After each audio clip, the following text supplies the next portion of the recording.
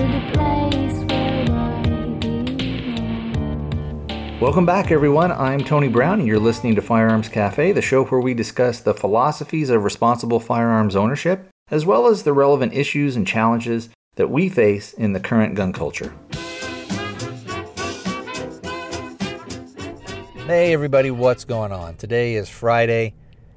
It's the 10th of May, 2019. I am in the mobile studio, so you may hear the AC going in the truck. I don't know, maybe not. I'm in a parking lot, so won't be too bad. Contact info. If you want to contact me, I've got the voicemail,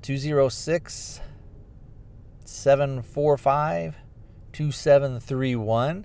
Email address is firearmscafe@protonmail.com. And if you want to send an email or if you want to record your own audio, more than happy to play that stuff for you on the show. And that's where you send it to. Over on the website, which is firearmscafe.com, we have buttons for YouTube and Facebook and Twitter and Instagram. If you like the show and would ever consider supporting me financially, there does just happen to be on the website a PayPal donation button. And any donations would be greatly appreciated and gratefully accepted. All right, enough of that stuff. It has been a minute since I've put out a show. There was a kind of a lot of stuff going on, and last year I tried really hard to try and get something out about once a week, and this year it seems like it has just rocketed by, and I haven't been able to keep that schedule like I wanted. If you just kind of like me and like some of the content that I do, I also have The Armed Ape, and I have been putting some stuff out there as well. So in my mind, I'm kind of putting out maybe a little bit more stuff. And if you don't listen to the other show, it's been a minute. So anyway, I generally don't talk about too much personal stuff, but I thought this had some relevance. So one of the reasons why I didn't put some shows out was because I did go back to where my dad lives and spent some time with him. He is 98 years old, and he is living in a retirement community. And when he first moved in there about 12, 13 years ago, I guess now, he had a townhome. And I guess it was a couple of years or so ago, I went out to see him. And he was telling me, they're going to make me move into the assisted living thing. And so luckily the timing actually worked out quite well. So I was able to help him move from his townhome thing into the assisted living. And he at first kind of fought it a little bit, but now that he's been there for a while, I think he likes it, and I think it's probably the best thing for him. So why am I kind of telling you all guys all this stuff, and what relevance does it have? So he didn't go from one, I guess we would term it maybe community or facility. The place where he lives it's actually a great big place, and they have townhomes and they have apartments and they have which would be, you would consider that independent living. And then they have the assisted living, and then it goes into, if you ever required it, they also have kind of a nursing thing. They also have a memory care, which a lot of these retirement places, that especially if you're going into them, most of the time when you go into them, you're kind of reaching a point in your life when you're saying, well, I need to do some hard thinking about what I'm capable of, what things are kind of going to maybe get beyond me, that type of thing. And for him, when he first moved in there, of course, he didn't have to worry about yard work or anything like that. And even in the townhomes and in the apartments, if you want, you don't have to, but if you want, you can have maid service. Of course, all this stuff costs money. But anyway, in a lot of these places, they are pretty big complexes. In fact, oddly enough, where I'm recording from, I'm looking across, and I'm right across the road from me is a senior living place. And these things they're actually pretty nice. They're a far cry from the old nursing homes or the old folks' homes, they used to call them. So a lot of these places have, again, independent, and then they'll have maybe assisted living where they can help you with medications and things like that, or if you've had a couple of falls. But anyway, the whole thing comes down to, at a certain point, you start saying, well, do I want to have to take care of everything? Do I want to have to make all my meals, be responsible for all that stuff? Or if I move into this place from my house, I don't have to worry about yard work. I don't have to worry about if the plumbing goes. I don't have to worry about anything. If something breaks, I just pick up the phone. They come down and they fix it. Now, these places are a little bit more expensive than a regular apartment, but they're kind of like, think of it almost as a all-inclusive resort or like a cruise ship when you go on. So all your meals, all your stuff, you get like 3 meals a day. A lot of times, depending on what program you're on or what level you're at, you can get maid service, all that kind of stuff. They'll do your laundry for you, all that kind of jazz. Anyway, again, you are, though, and the reason I'm bringing this stuff up is you are, though, giving up a certain level of independence when you go into a place like this. For me to live in a place like that now, at my age, it just wouldn't work. But who knows 30 years from now if that may be something that I want to do. And my wife and I may want to say, oh, you know what? We just want to go in. We want to have our nice apartment. We don't want to have to worry about anything. And you go forward from there. So again, I'm finally going to get to the point here. One of the things that almost all of these places have in common, or I guess I should say one of maybe the stipulations or one of the rules, and especially if you are in the apartments or in the assisted livings, is you are not allowed to have firearms. They're not allowed on the premises. And I think I told you guys before, a long time ago, had talked about my father-in-law had a bout with dementia before he passed away, and the place that we eventually were able to get him in, which was a memory care place, and it was quite nice, and they did quite well, and in some ways, I guess you could say, fortunately, he was only there for a couple of, maybe about a month and a half, if I remember right, before he passed away. But having him go there made it much easier on my mother-in-law and made it sort of the transition, and especially with the level of dementia that he was experiencing, it made life just easier for her, and I think took away some of the stress that she was going through. But anyway, that place also had the same rule. There were no firearms allowed. Now, that place was primarily a memory care and an assisted living. So basically, if you were going to that place, you're kind of having some issues. There are some, maybe mental issues. And we've talked about before, I did a show a long time ago where I was asking the question of what happens if you or a loved one, so let's say maybe it's your father or your uncle or an older cousin, and maybe they have been a lifelong shooting enthusiast and a firearms owner, but now they are getting into the early stages of Alzheimer's or dementia, and when you talk to them, they are repeating stuff. They can't lay down short-term memory. They can remember older stuff, but when you have a conversation with them, they repeat the same thing over and over again.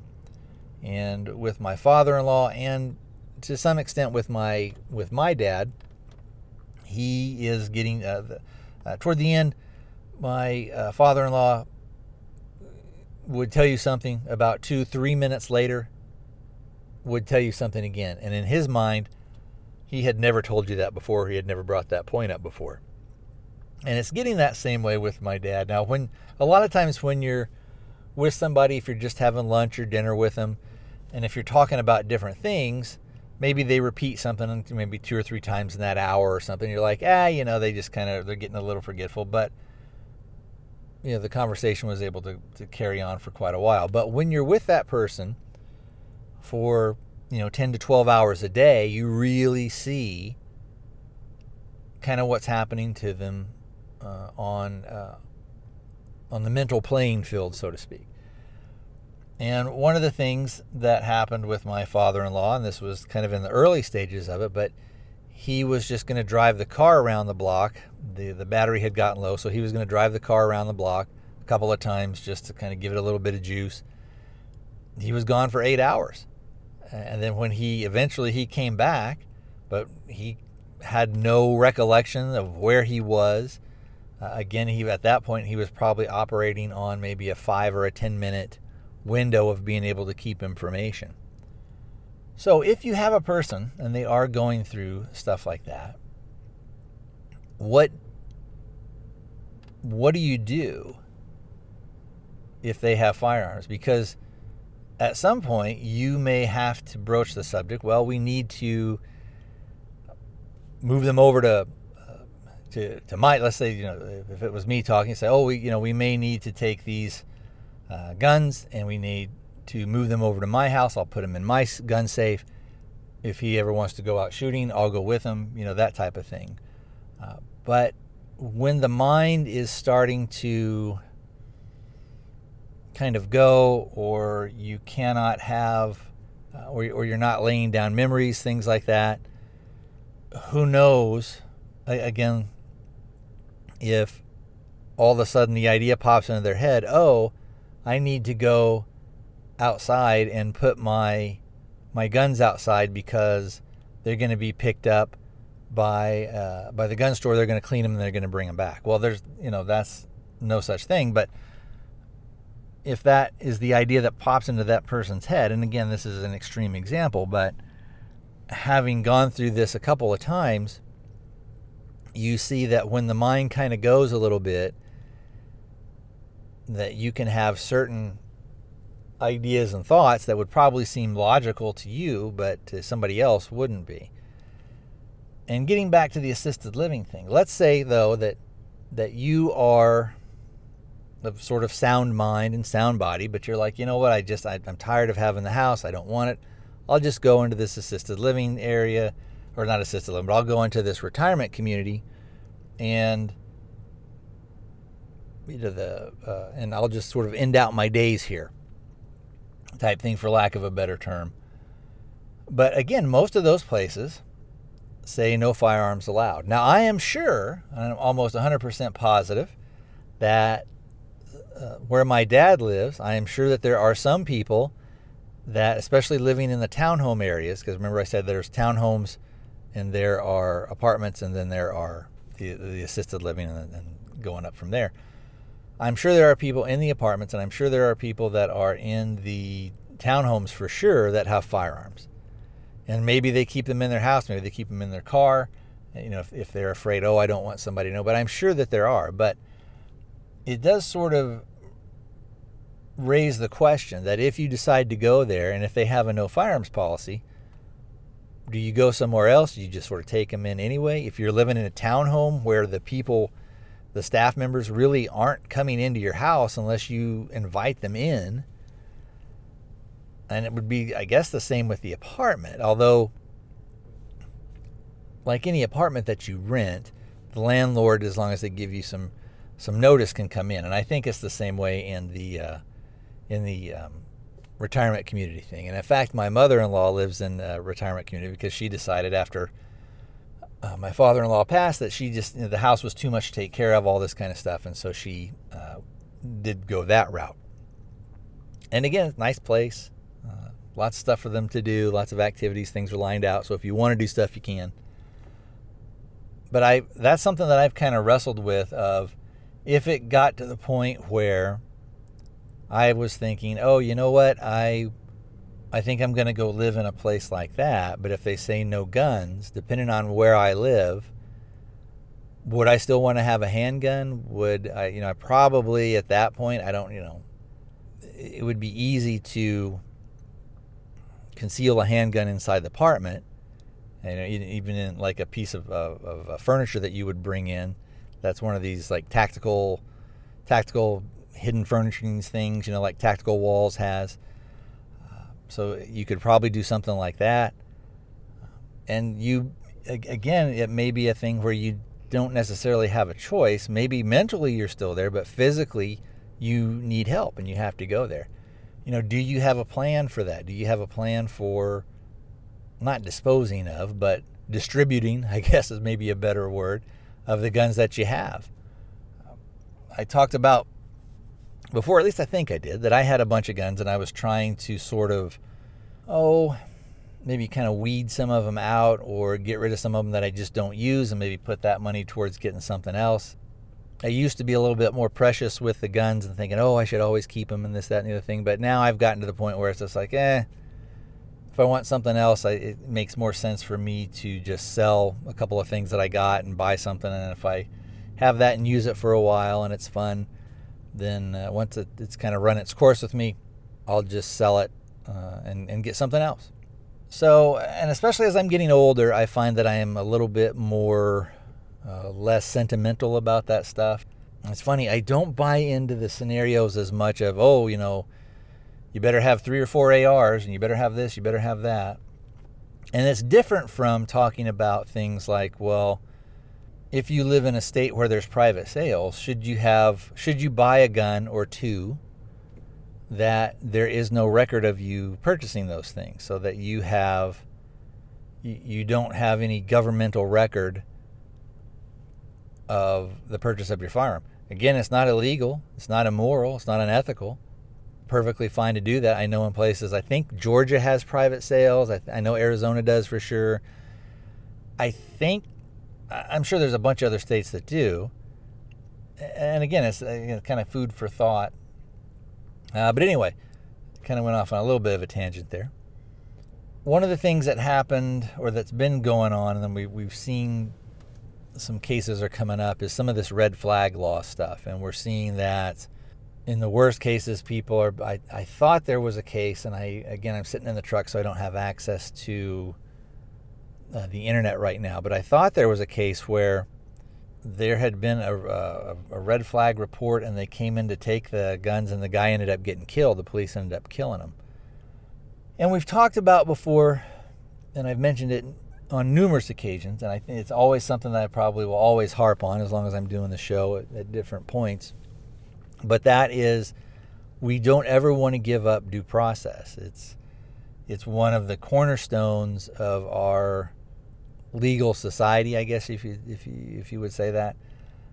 I know sometimes some of the people that are more that are my libertarian friends or that are more ANCAP people would say, you don't need the government at all. There should be none of this, none of that. But the reality of what we're dealing with is there is a system in place, and that system can and will basically deprive you of your freedom, take your rights away, kind of on a whim. We have several laws where there are no victims involved. We have, and I don't want to get off on too much of a tangent, but we have, if we look at guys like Lysander Spooner and things of basically saying vices aren't crimes, but the bigger thing is something a crime if there's no victim? And I don't really believe that there is. There may be something where you could say, could the state ever be the victim? And I don't necessarily know that I buy into that. Some people would maybe make the argument and say, if there's a national park or a state park and somebody goes in and burns down a building there or chops down a bunch of the trees or, does something like that, even though those are not owned by an individual, you would say maybe the state could be a victim in that property was destroyed. But anyway, let's kind of get back to kind of the red flag laws and the due process stuff. With the red flag stuff, on the surface, and especially if you're kind of not in gun world, on the surface it would appear to be like, that's a pretty good deal. If we see somebody, if there's this kid who's posting on Facebook all the time that he's going to come to the school and he's going to get his dad's guns or get his uncle's guns or something like that, and he's going to shoot school up, then we want the police to be able to intervene. We want them to be able to come in and at least make sure that maybe the guns are secured. And you could see on a certain point like how that would happen. And so you could see and how that might be, again, in intellectual theory, you could say, well, that kind of sounds like a good idea. But when you look at the actual practice and you look at how it's actually going to get used, and you look at who they are allowing to report, it can be teachers, it can be coworkers, it can be, pretty much anybody. Maybe it is your ex-wife who has a grudge against you, and she said that, you had talked about you were mad at the school, and you had talked about you're going to go kill some teachers or something like that, or you're going to go, you hate whatever ethnic group that you're not a part of, or whatever it's going to be. And the idea that they can just come in, they being the police or the state, however you want to say it, can just sort of come in and they just take your stuff. You don't get to really face an accuser. There's no due process. Basically, they are finding you guilty of future crime. And I don't know if we're going to go down that road. I don't know how you come back from it. I don't know how it doesn't sort of snowball into something bigger. I don't know if once it becomes sort of common knowledge. And that's another thing. Let's say if your neighbor who is anti-gun finds out that you have guns, and that person just doesn't really dislike you, but just hates guns and the idea of guns being next door to him or her scares him. And he doesn't like that. And he thinks that you shouldn't have guns. And in fact, he's had a conversation with you. Maybe you let slip that you went hunting or went shooting or something like that. And he's like, well, I don't think you should have guns, and I don't like that. And what happens if, somebody breaks in and then they come up and they shoot at my house and they got your guns, and I think you should get rid of them.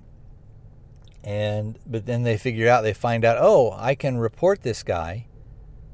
And I can say, well, I can't really pinpoint anything, but he's been acting kind of squirrely, and, he made some comments about, sometimes we need to take the law into our own hands, and I'm afraid that, he's maybe having a little bit of a beef with the neighbor down the street, and not with me, but, with the neighbor down the street, and I've kind of heard some rumors, and I'm afraid he might go shoot that guy. And then the police come and they take your guns. Well, what recourse do you have? None, really. So anyway, it is about time where I've got to go. I would love to hear from you guys and hear sort of what you think on the red flag laws. I'd also like to hear from you on what would you do if you needed to move into a place where they said there's no guns. And maybe you don't necessarily have a choice. I know some people would say, well, I just wouldn't go there. But what would you do? Do you have any kind of plans in place? Maybe something medically happens to you. Is there something where your spouse would know maybe the value of your firearms, how you, if something happened to you, how you would want those things either distributed or disposed of, that type of deal. So anyway, I think, well, actually, you know what? I've got a few more minutes. Let me run through it real quick here, and then we'll draw the show to a close. So, as you guys know, I live in Arizona, and Arizona is generally considered to be one of the better pro-gun states.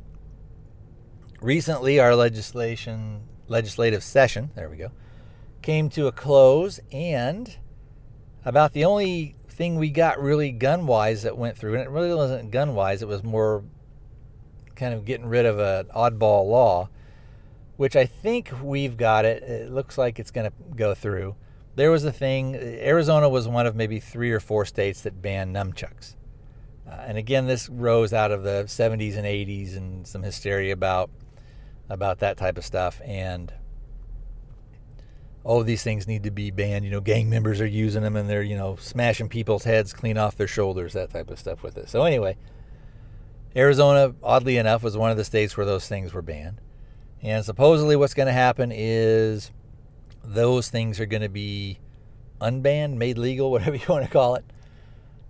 And that was about the only kind of pro thing that we got. And again, it does help. Anything that we get, some people will say, oh, that's ridiculous. Why is that a big deal? Why does anybody care?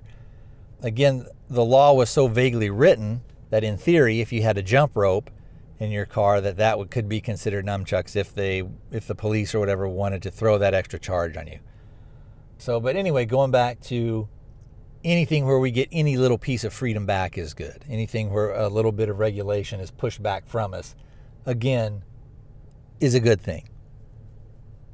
Now, unfortunately, one of the things that I really thought was going to pass, and it didn't, and I'll tell you why here in a second. The way that the law works now is if you have a firearm in your vehicle or on your person and you drive on to school to drop your kid off or to pick your kid up, even if you leave your gun in the car, before you get on school property, that gun is supposed to be unloaded. So basically what that does is it creates, if you're following the law, if you know about the law, most people I'm sure don't, but if you know about that law and you follow it or do your best to follow it, you have to stop prior to going on to school, unload the firearm, and then once you get off school property, reload the firearm. If you've got a firearm, it doesn't do you much good if it's unloaded. Most people, I'm sure, aren't even aware. Most people just drive on and drop their kid off or pick their kid up and drive off, and nothing ever happens. Again, it was one of these nonsense laws to where, there's going to be blood in the street and people are going to be having shootouts on school parking lots. It just doesn't happen. So anyway, it looked like this thing was going to pass, and I thought for sure it was going to pass. Now, there were still other stipulations, like if you could have it loaded, it either had to be on your person or in a locked thing in the car. If you got out of the car while you're on school property, you had to secure the firearm. It couldn't be visible, so you couldn't just, I don't know why you'd ever do it, but you couldn't like put it up on the dash or put it on a seat. You had to take care of it kind of that way, which, I'm in favor of. That's fine. But we kind of lacked the thing by about 2 votes. And the 2 people that did not vote for it were actual Republicans. And they sided with the Democrats who were voting against it. And again, this would have given a little bit more freedom back to the people. It would have done the repeal of having an unloaded gun, and so you could drive onto the school with a loaded firearm. It would have done nothing. I mean, there's people are already doing it anyway. I can guarantee you that. Some out of ignorance, some out of just sort of saying, well, this is just my form of civil disobedience. There's no victim here. There's no danger, that type of thing. But these 2 Republicans, and they both, this go around turned out to be female. And I haven't really looked. I did shoot them off some emails shortly after I heard about it, saying I was disappointed with them and that I wouldn't vote for them. They're not in my district, but they don't know where I'm from. So I don't know. A lot of times we think that, especially when you live in certain states, you think, our legislature is pretty locked up and I don't really have to worry about too much stuff. And again, there were tons and tons of letters that were sent, tons of emails that were sent. And these 2 people decided, no, even though this law, by ticking off this one stipulation would make 0 difference, we're not going to do it. And again, I think they're gonna spout stuff when it comes time for re-election that to try and maybe widen their base a little bit. That I was in favor of these common sense gun things, and they wanted to be able to bring loaded guns on campus, and I said no. But the reality is everything is so fractured and everything is so divided now that you're not really people aren't going to look at stuff like that. So anyway, I was very, very disappointed. If I remember, well, I probably won't. I'll probably forget. I was going to say I'll put their names in the show notes, but I probably won't forget. I mean, I probably won't remember. I'm trying to think if there's anything else going on. I may have on my phone, I may have the email. Let me see if I got it here. All right, so the person that we had there was 2. There was Senator Kate Brophy McGee, and there was Senator Heather Carter. And I'll read a little bit of the email that I got when this legislative update came through. It said, we thank everyone who and this is from Arizona Citizens Defense League, which is a fantastic organization, by the way. So anyway, they said, we thank everyone who contacted their senators about House Bill 2693, which would have removed the requirement that a firearm is unloaded when carried in a vehicle by an adult on school grounds. On April 11th, 2693 passed out of the Senate Committee of the Whole. During subsequent Senate third read vote, it failed to garner the required 16 votes necessary to pass because of Republican Senators Kate Brophy McGee and Heather Carter. They joined the Democrats in voting against this bill. And then, as you know, if you'd like to contact them, blah, blah, blah. They give their information and telephone numbers, which, hey, I'll give it out for you. Brophy Kate McGee is 602 let's start over again. Kate Brophy McGee, 602-926-4486. And Heather Carter, 602-926-5503. If you do live in Arizona and you're listening to this, go ahead and shoot them call them up and let them know that you're disappointed in what they decided to do. I don't know if it'll have that much of an effect. It may when it comes time for re-election. All right, guys, I got to head out. So if you want to contact me, area code for the voicemail, area code 206-745-2731. Email address, firearmscafe@protonmail, all one word, firearmscafe@protonmail.com. All right, I will talk to you guys next time.